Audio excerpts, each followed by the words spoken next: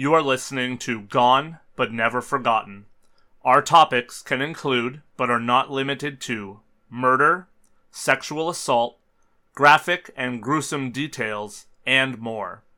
These topics are adult in nature and are not meant for everyone. Listener discretion is advised. One thing that is common across true crime stories, especially those that have to do with missing people, is that there are often complaints about how the police take charge of a case and even how they treat people reporting their loved one as missing. It is a sad reality, as we have covered here on the podcast, that certain things like race, class, and gender can make a difference on how a missing person's case is looked at and how much manpower is put into the investigation. This week, we're going to talk about a case that showed the alleged ineptitude of the police when an adult male was reported missing, and the way that the family stepped up in a big way to push for legislative changes so that other families would not have to go through what they had already been put through.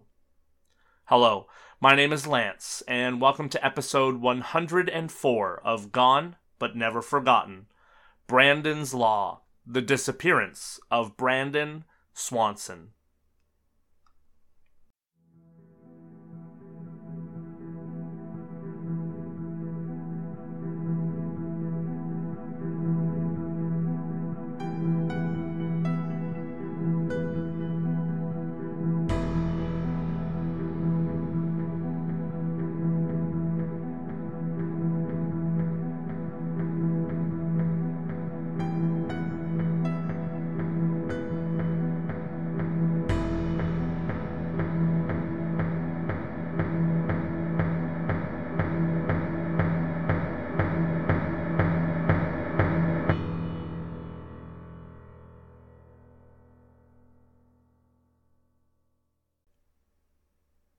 Brandon Swanson was born on January 30th of 1989 in Marshall, Minnesota, to his parents Annette and Brian Swanson. Brandon was a 19-year-old male and a college student at Minnesota West Community and Technical College, where he was taking a wind turbine program and taking his classes in Canby, Minnesota. On May 13th of 2008, Brandon was out with friends and celebrating the end of their spring semester, and Brandon was having the night of his life. Brandon would attend two different parties, the first in Lind, Minnesota, and the second in Canby, Minnesota. Friends of his would report that he had been drinking that night, but that he did not look or act visibly intoxicated when he was leaving to head home to Marshall. He left the party in Canby with the familiar 35-mile drive home ahead of him just before midnight, and for some reason, likely because he had been drinking, he chose to take the side roads home rather than get onto the interstate. Along his drive, however, he had driven his Chevrolet Lumina off the road and into a ditch. Brandon would call his parents and tell them of the predicament that he was in, saying that there wasn't any damage to the car and he was fine, but that he was unable to get the car out of the ditch. As any parents would, Annette and Brian got into their pickup truck and stayed on the phone with Brandon as they tried to figure out exactly where he was. He told his parents that he believed that he was near the city of Lind, and he said that he saw lights off in the distance that he believed was the small town. So, his parents set out to try and locate him. Both Brandon and Annette and Brian agreed to flash their lights if they saw any other vehicles so that they would know that they had spotted one another. After quite some time passed, everyone was starting to get frustrated because Annette and Brian were unable to locate Brandon, and finally Brandon said that he was going to start walking towards the lights in the town that he believed was just off in the distance. He told his father to meet him at a particular parking spot in Lind, and they would meet up there because it seemed easier than the search that was not proving to be fruitful. As he walked, Brandon stayed on the phone with his parents. The calls did drop from time to time because of spotty cell reception, but Annette and Brian continued to call back and stay on the line as best they could. However, approximately 45 minutes into the call, Annette and Brian would hear Brandon say, "Oh shit," and then there was silence on the other end of the line. Annette and Brian stayed on the line for a short time and then hung up and tried to call Brandon back multiple times, but those calls were to no avail. That would be the last time that Brandon was ever heard from, now just over 25 years ago. Brian and Annette would waste no time in getting to local law enforcement at this point. Once they determined that Brandon was not going to make it to the place that they had agreed to meet, they decided that they needed to report him as missing, especially after the expletive that they had heard come out of his mouth. So, at 6:30 a.m., they reported Brandon as missing. However, as I alluded to off the top, the police didn't seem to take too much concern with what Brian and Annette were saying.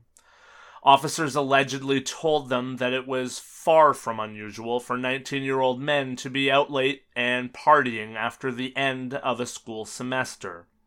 Even though Brian and Annette explained everything to the police, they simply took the stance that everything would be fine. One officer even allegedly said that Brandon had the right to be missing since he was finished that second semester. And so, frustrated beyond belief, the family started to search for Brandon, at first on their own. Finally, later that morning, the Lind Police Department did join in the search. The problem was that the search was largely taking place in the area that Brandon thought that he had driven his car off the road. Nobody knew exactly where he had been, and nobody could locate the car, much less Brandon. The Lyon County Sheriff's Office realized that searching aimlessly as they were was going to prove fruitless, and instead they obtained Brandon's cell phone records with hopes that the information would narrow down the search area that they would be looking for Brandon within. Those records revealed that Brandon had not been where he believed that he was. In fact, it wasn't even close. He had in fact been speaking with his parents from the vicinity of Taunton, along Highway 68. Brandon had been 25 miles, or 40 kilometers, away from Lind, Minnesota. With that new information, the search efforts were of course moved to that area of the state, and Brandon's car was found not too long afterwards. The car was in a ditch that was off a gravel road along the Lincoln County line. That meant that yet another sheriff, the sheriff of Lincoln County, would also join the investigation. He would let the media know that Brandon had run his Lumina along the top of an incline at the edge of the road, and that even though there was not any serious damage to the vehicle whatsoever, because of the way that the car had stopped and rested, the wheels were not touching the ground, and that was why Brandon was not able to get the car back on the road. One of the first things that investigators noticed was that because of the underbrush and the grass in the area, there was absolutely no tracks left behind to show which way Brandon had headed when he finally made the decision to leave the vehicle behind to hopefully meet up with his parents. Investigators also noticed that from not too far from where the car was left, you could see the Taunton, Minnesota grain elevator. The grain elevator had a light atop it, and it was believed that from far in the distance that was what Brandon may have thought those lights were when he thought he saw the lights of Lind, Minnesota. There were ground searches, there were air searches, there were search dogs, and there were members of the community now joining in the search to try and locate Brandon, or, at the very least, evidence of where Brandon had gone after the line went dead with his parents. The search dogs came across Brandon's scent and carried that for roughly 3 miles along dirt roads until Brandon's scent met up with the Yellow Medicine River. Investigators said that the dogs came to the bank of the river, and it appeared that Brandon's scent in fact had gone into the stream. As such, a water search would also commence, searching for any evidence that Brandon was around or that he had been there. Unfortunately, though, nothing more was seemingly left to be found. Eventually, the search parties dwindled down, and the sheriff walked the stream every day for a month looking for changes, but found none. The water in the area had been as deep as 10 feet in some places on the day that Brandon had gone missing, so there was certainly great power and many questions to be answered. Unfortunately, though, those questions still have not been answered to this very day. In 2010, with no answers seemingly in sight, the Minnesota Bureau of Criminal Apprehension would take over as the lead agency in the disappearance of Brandon Swanson, and they set up a dedicated tip line for the case. That tip line has now garnered over 100 tips in the time that it's been active, but sadly none of those tips have gotten anyone any closer to bringing Brandon home or bringing closure to the case. It was believed widely that Brandon had either succumbed to foul play or an accident of some kind. As you can imagine, as search efforts wound down, Annette was beside herself at the initial reaction when she reported Brandon as missing.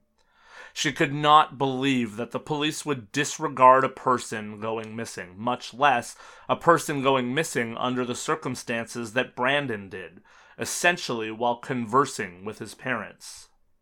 The belief was clear that if Brandon had wanted to disappear, he could have done so with a whole lot less effort than he had put in. Annette and Brian stood up against the system to make changes so that others would hopefully not have to run into the same circumstances that they had. Knowing that it would help nothing in the disappearance of their own son, though, they began to lobby for changes to the state laws so that it would be required for law enforcement to do investigation into a case of a missing adult as soon as it was reported, much like is done when children are at the center of missing person cases. Their work paid off, and they would have a bill introduced that was called Brandon's Law. The law would change the wording in Minnesota so that the state's missing child program would change the word child to the word person, and thus create the expectation that investigations would take place in the case of a possibly abducted person immediately, regardless of their age. Brandon's Law was passed into state law in May of 2009. On May 14th of 2008, Brandon Victor Swanson went missing. At the time of his disappearance, he was 19 years old, and he was approximately 5'6" and 120 pounds. He had brown hair and blue eyes. Brandon had piercings in his right and left ears. He was last seen wearing blue jeans and a t-shirt. If you know anything about the disappearance of Brandon Swanson, please contact your local FBI office or submit an anonymous tip with Crime Stoppers. In 2023, there was a brief update in this case to state that there was still tips that were coming in 2023. The sheriff's office stated that there had now been new tips that Brandon had got into an argument with someone on the night that he was last seen. None of those tips, though, as of press time, however, have come to bring any closure within the case. Aside from the car that was located, there has never even been one piece of physical evidence within this case. Brandon, his keys, his cell phone, his clothes, and everything else that he had with him were never recovered. What a crazy case. You may be wondering why changes needed to be made to laws for situations like this, and why there was even people standing against these changes that were brought on by Brandon's law. In 2009, we were just on the precipice of technology in terms of phones and such, and it's believed that there are privacy issues with the changes to the law because it does give the police the ability to track things like cell phone activity in the cases of adults. Someone may in fact choose to try to leave their life behind, and police are now able to track them down a heck of a lot easier. So, that is in fact controversial to many. One thing that I do know, though, is that even if police locate a missing adult, they do not need to return that person to anyone. As such, the person could explain away their disappearance. I think in cases like that, it is still better for the family to hear that their loved one is okay, but does not want contact. I can't imagine that would be worse than just having to live the rest of your life with a complete and utter unknown as to what happened. So, that's where I sit with this. As we always say, it's better to be safe than sorry. In closing, I want to welcome all of the new listeners to the podcast, as I have seen some wonderful new numbers. Thank you for spending time with me each and every week, and thank you for being a goner. If you would like to support the show, please follow the pod, rate the pod, and tag the pod anywhere and everywhere so that more people can find our little corner of the internet. That helps the podcast more than you could ever know. If you would like to help further, you can support the podcast financially through Patreon or by doing one-time donations through PayPal at gbnfpod@gmail.com. This podcast is indeed a labor of love, but every little bit certainly helps, and everything I pour into the podcast obviously costs. Also, don't forget to follow along on social media and chime in with your thoughts, your opinions, and your beliefs.